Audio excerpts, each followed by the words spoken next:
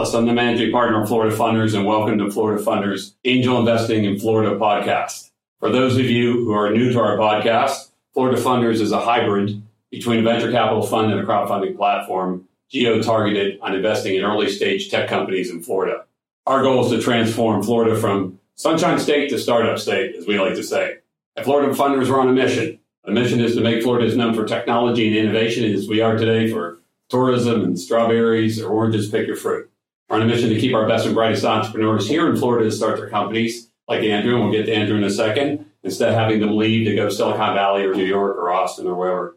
And we're on a mission to create the next generation of great breakout tech companies here in Florida, so that when our kids graduate from college, they have meaningful jobs, meaningful career opportunities to come back to.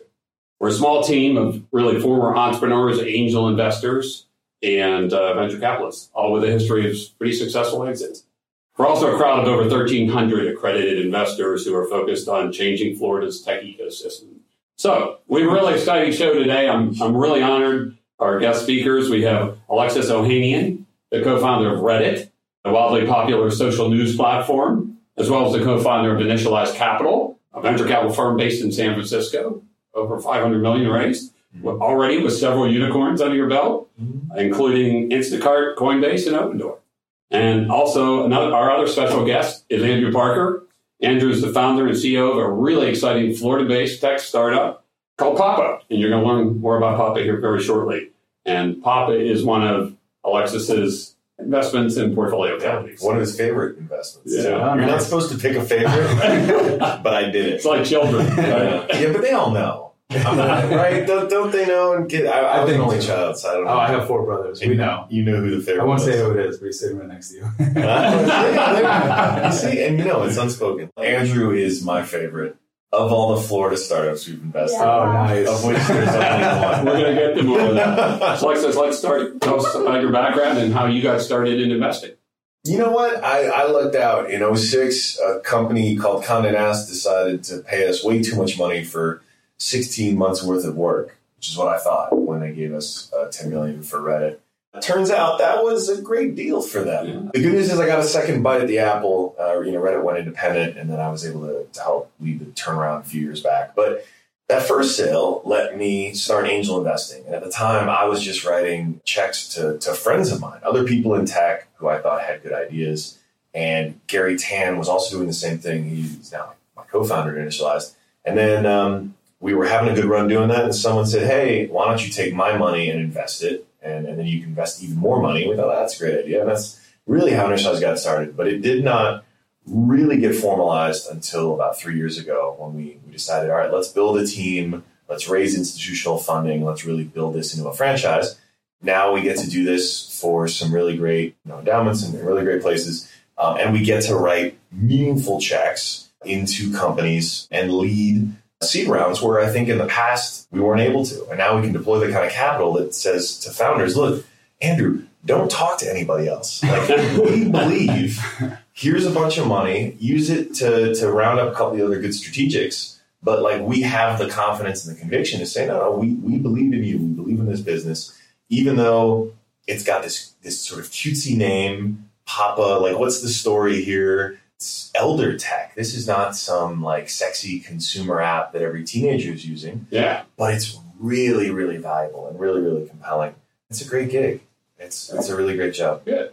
Andrew, why don't you introduce yourself? Tell us a little bit about your background and how you came about to start Papa. Sure. I'm a founder and CEO of Papa. I started the idea originally to support my grandfather, who was my Papa, which is where the name came from. It's also people assisting people aging, which is kind of our fun backstory there. It was originally to support him, who didn't need home care, but was lonely and isolated and needed support. And I just thought it'd be interesting and frankly more fun for him to spend time with a young, fun, energetic college student. So I tested that out as not a business idea, but as a way to resolve a personal issue. And he absolutely loved it, which was pretty surprising to me. This guy didn't love much, let alone technology or humans or anything. But for some reason, this just naturally broke down the barrier and tested out with a couple of their friends. And I left another Florida startup, NB Live, a company my father started to start Papa about 2.5 years ago. So it's grown a lot since then. And it's fortunate to work with Alexis.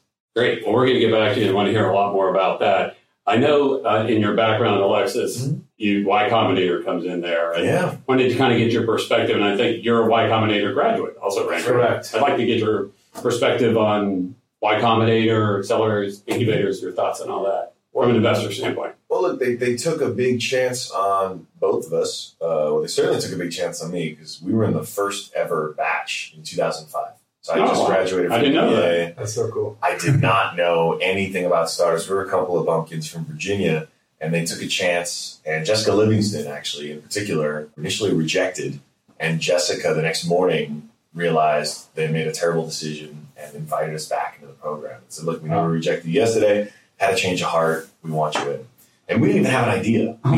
They had rejected our original idea. Then when they came around and said, look, we'll let you in. Just come up with something else and make sure it solves your problem every morning. Make it something that's indispensable to your life and you'll figure it out. So I would not have a career were it not for Jessica Livingston and Y Combinator. So that has to be said. That said, I think when founders overemphasize or think that an accelerator or an incubator is going to solve all their problems and help make them successful founders, they will probably fail. Because it won't do that. It's not the silver bullet. It is not. There are no silver bullets in this business, in entrepreneurship. And so, I mean, now, would I have been successful without YC? I'd like to think so, but probably not. Would Andrew? Yeah, actually, I think. Because of a deep domain expertise that, blew all of us away. Because looking at this space, as massive a sector as it is, right? 10,000 boomers retiring every day, so much money being poured into it. The average VC, the average kid in Silicon Valley is not thinking about it, is not in touch with it, does not understand all the intricacies of it. And when you find a founder with domain expertise like that, it's like they're pulling back a curtain on an amazing opportunity that was in front of you the whole damn time. You just didn't know there was a curtain there. Mm-hmm. So one of the things I always like to ask investors is, jockey, horse, how important is the founder? And did you know as soon as you met Andrew, hey, this guy's... Wait, are you the jockey or the horse then? I don't know. I'm both. You're the jockey. The horse is the idea. I think that's how that goes. Okay, got it. Or Andrew's the jockey. I don't know enough. My grandfather would be really disappointed in me right now because he is a big horse racing fan. So I don't know. I'm going to leave the analogy aside because I'm not sure what really the horse does versus the jockey in horse racing. But Me either. it's a massive, massive part of it. And so, how did you guys meet? It was YC Demo Day. Yeah. Okay. Yeah. So we have a YCS Demo Day over 2 days. And since Unistilize was alumni, they go to the Alumni Day, which is kind of your secret stuff. Wait, did we meet that day? We met the next day. The next day, yeah. Yeah, and they actually had this mafia table set up, and I'm like, "Are you guys going to invest in me or kill me?" So there's another horse joke in there somewhere. Yeah, but that was a fun experience. Actually, I actually had no idea you were the founder of Reddit at the time, and I actually never used Reddit to this day. But maybe one day. I went the jockey in that case. No, it was so good. It was so good because that's right. Because you told me afterwards, and you were like, "Yeah, someone told me later that you mattered or were some kind of a big deal for some Reddit thing." I just thought your shirt was cool. You had this shirt on with a Colbert shirt on. I believe. Oh, it was probably laundry day, and I was repping my late night with Colbert. It's the best. The very best part of going on the show is the swag bag. Yeah. I didn't realize at the time that was from your episode. I just thought you were like a fanboy of some kind. Also true. Also a fanboy. But it helped because you were just there to pitch your startup, didn't care, weren't fazed by anything else. And like I said, it's a rare thing to see a founder who is able to talk so deliberately and thoughtfully and without bullshit about an industry that we know is super valuable, but is really opaque to an outsider. It's like staring at you know it's a big deal, you know it's socially important, but you can't wrap your head around it because you've never experienced it. But if you've lived it like he has, then you're learning something. That's actually one of my favorite moments as an investor is when I should have pulled up my notes from that meeting because then I could really blow you with what I was thinking. But I think what I was thinking was I was learning new things about the industry. Anytime you can get an investor, because we like to think we're pretty smart and we've seen a lot of shit, we know a lot of shit. So anytime you can get an investor thinking, oh, wow, I am learning something new about something really, really important, like I just learned a secret, you get excited. You start leaning in and taking more notes. I'll say every time I talk to Alexis, he takes notes, which I've always been pretty excited about because I'm like, you know what, this guy really wants to know what I'm talking about and learn what I know, and then of course vice versa. I think Y Combinator helped us for sure. I don't want to say we wouldn't have been a successful company, but definitely would not have gotten access to venture capital in Silicon Valley the way we did. So I don't think we would have been able to get the hypergrowth and the money behind us that we have now without Y Combinator. Well, let's talk a little bit about that. Andrew, you've done a great job raising money, obviously, not only from Initialize, but also from the Melinda Gates Fund. You've raised how much so far? We raised $13.5 million. We raised $10 million about 4 months ago. Congratulations. That's awesome. So, and you got some great press too. I saw TechCrunch, Forbes, Washington Post. Today's Show.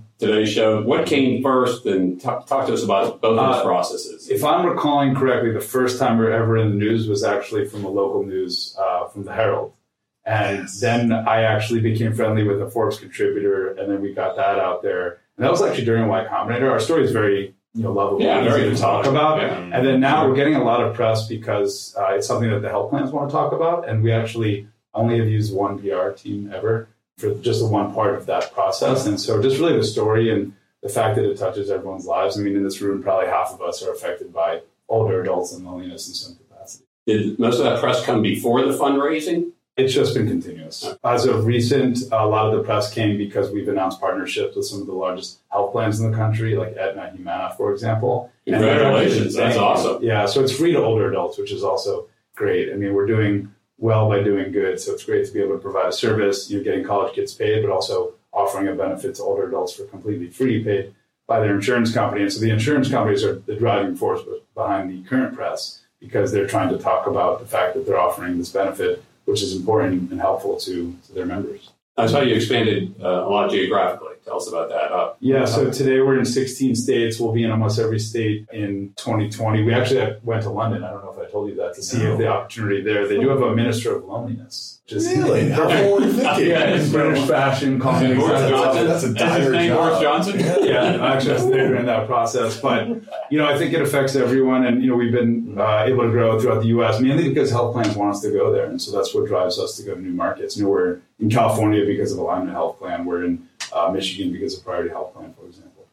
I want to switch back to you, Alexis. Yeah. So you do a lot of investing in Silicon Valley. I'm also a Floridian. I know. That's where I'm going here. Yeah. So he's going to show you the license. Very proud. Yeah. So you're Floridian. Yeah. You have one investment in Florida. Yeah. Are you looking at others? What do you think of the deal flow here, investments versus California? I cover my address. You actually have the outdated license. That's like a rare. No, and it's a little. It's seen better days. Yeah, but it's still one piece. That's good for IRS purposes. Just so. Yeah. Okay, that does not hurt. But the reality is. Well, okay, admittedly, right, my wife has lived here for a very long time, and I like seeing her and my child. So practically speaking, Florida. But the reality is there is and I'm hoping, we're doing an event tonight at WeWork. It's actually this WeWork, right? It's actually another WeWork. Another blocks away. There are WeWorks everywhere now. But at another WeWork, we're doing an event. We're doing a little Q&A for engineering and product folks and just tech folks here in the industry, here in Miami. Because there is such an opportunity. This is such a delightful place to live. Tax benefits aside, it's a really fun place to live. And talent is, I think, growing more and more weary of the cost of living of places, certainly like San Francisco, but also even New York and LA now. And I think secondary cities like Miami, I know people would be offended to think of Miami as a secondary city, but in tech, it is now have a huge opportunity. And I think if we can have a few great beacons like Papa, that will be this self-fulfilling prophecy because it'll attract great talent. And that talent will do well and hopefully make lots of money so they can start investing. Yeah. And that's how these ecosystems get started.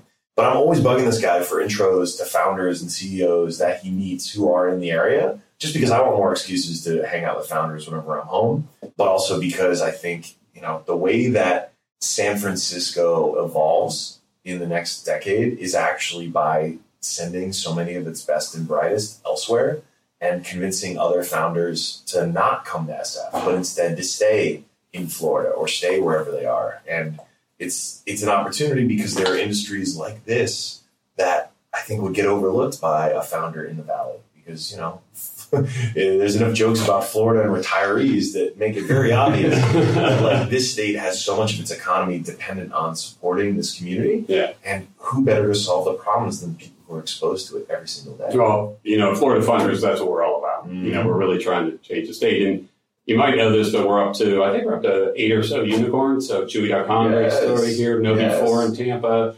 JetSmarter, Park Jockey just got a SoftBank investment. They're over $1 billion. So moving and grooving. Fanatics, another SoftBank. And then Pop will be next. What's the most meaningful thing that Initialize could do for Florida Tech? What have you seen CEOs like Andrew do effectively to start building that hype and that energy? So we invest early. Yeah. Right? We put our average check size about $1 million. Yeah. So where we see Initialize fitting in is at Series A. Mm-hmm. There are not a lot of Series A investors. Series A firm. All right, so we have to raise a Series A fund. Oh, I'm sorry. Did I screw up? Only preceded seed. It's okay. What's your average check size? 2.5. Okay, that's a Series A in Miami. Yeah, I know. Seed rounds in San Francisco are now that. Yeah. That's all right. So we'll do a Miami Series A.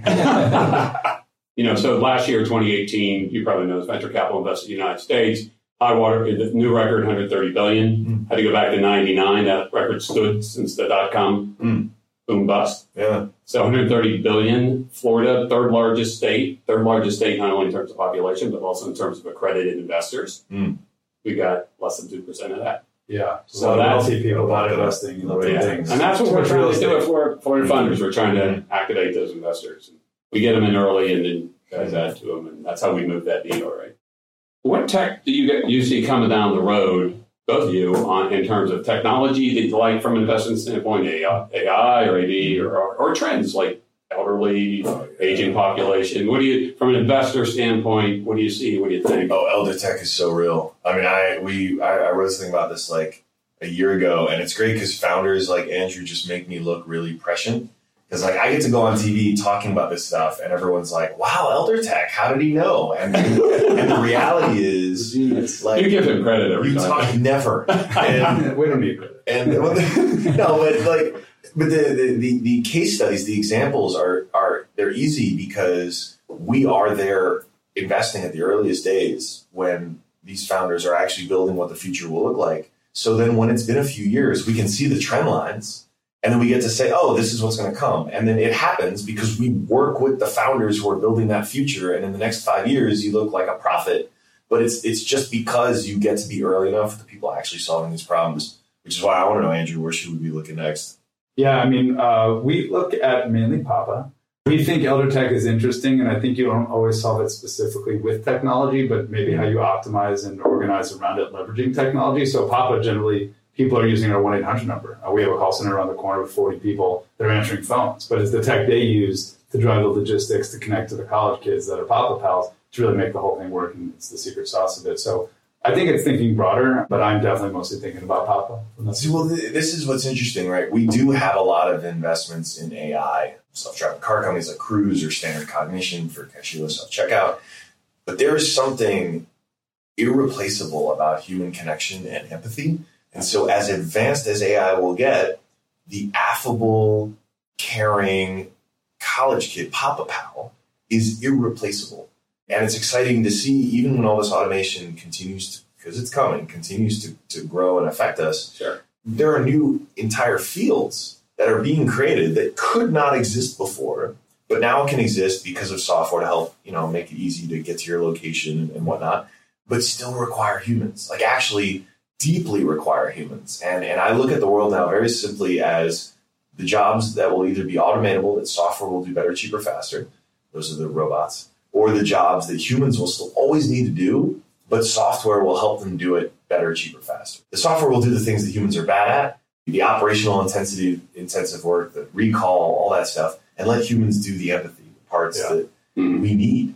And increasingly we're finding like a medical need for, not just a feel-good. Yeah, I like that Alexis said that Papa's robot-proof, which means a lot coming from him. So because I love robots. Maybe in like 100 years from now, we'll have Papa robots, and sometimes we do wish they were robots. I'm not there yet. And that is special at a time when we're hearing about so much automation. And I look, I worked a waiter job through high school and a little bit of college that probably will not exist for my daughter because of automation, because it's going to be a tablet, and instead of 10 servers, there'll be one, right?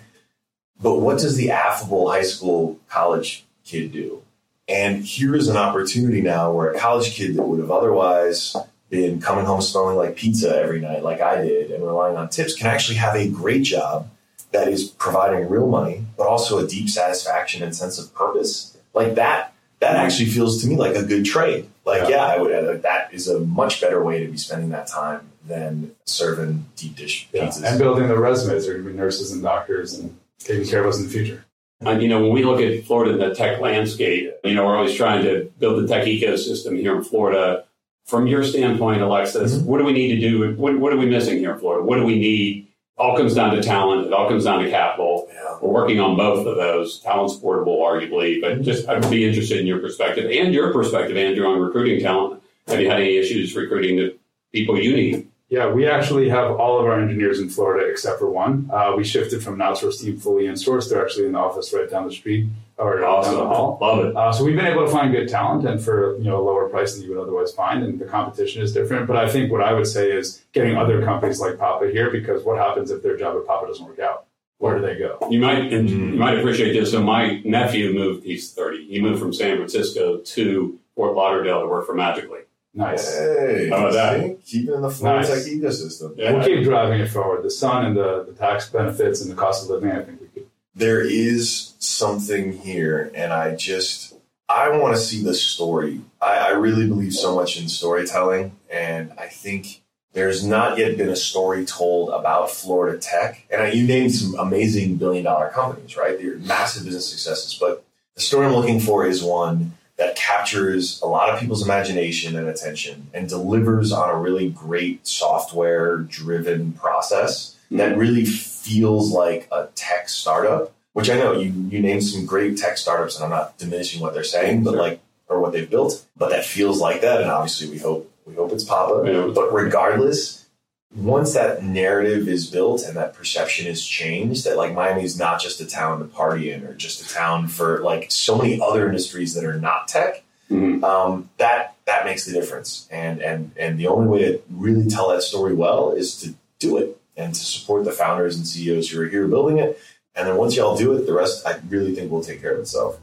We'll do our best. Guys, no pressure. No pressure. I love pressure. Guys, thanks so much. This has been awesome. I know our listening audience is really going to enjoy this. And Alexis, Andrew, thanks, guys. Really appreciate it. Thank you very much. Thank you, sir. Absolute pleasure.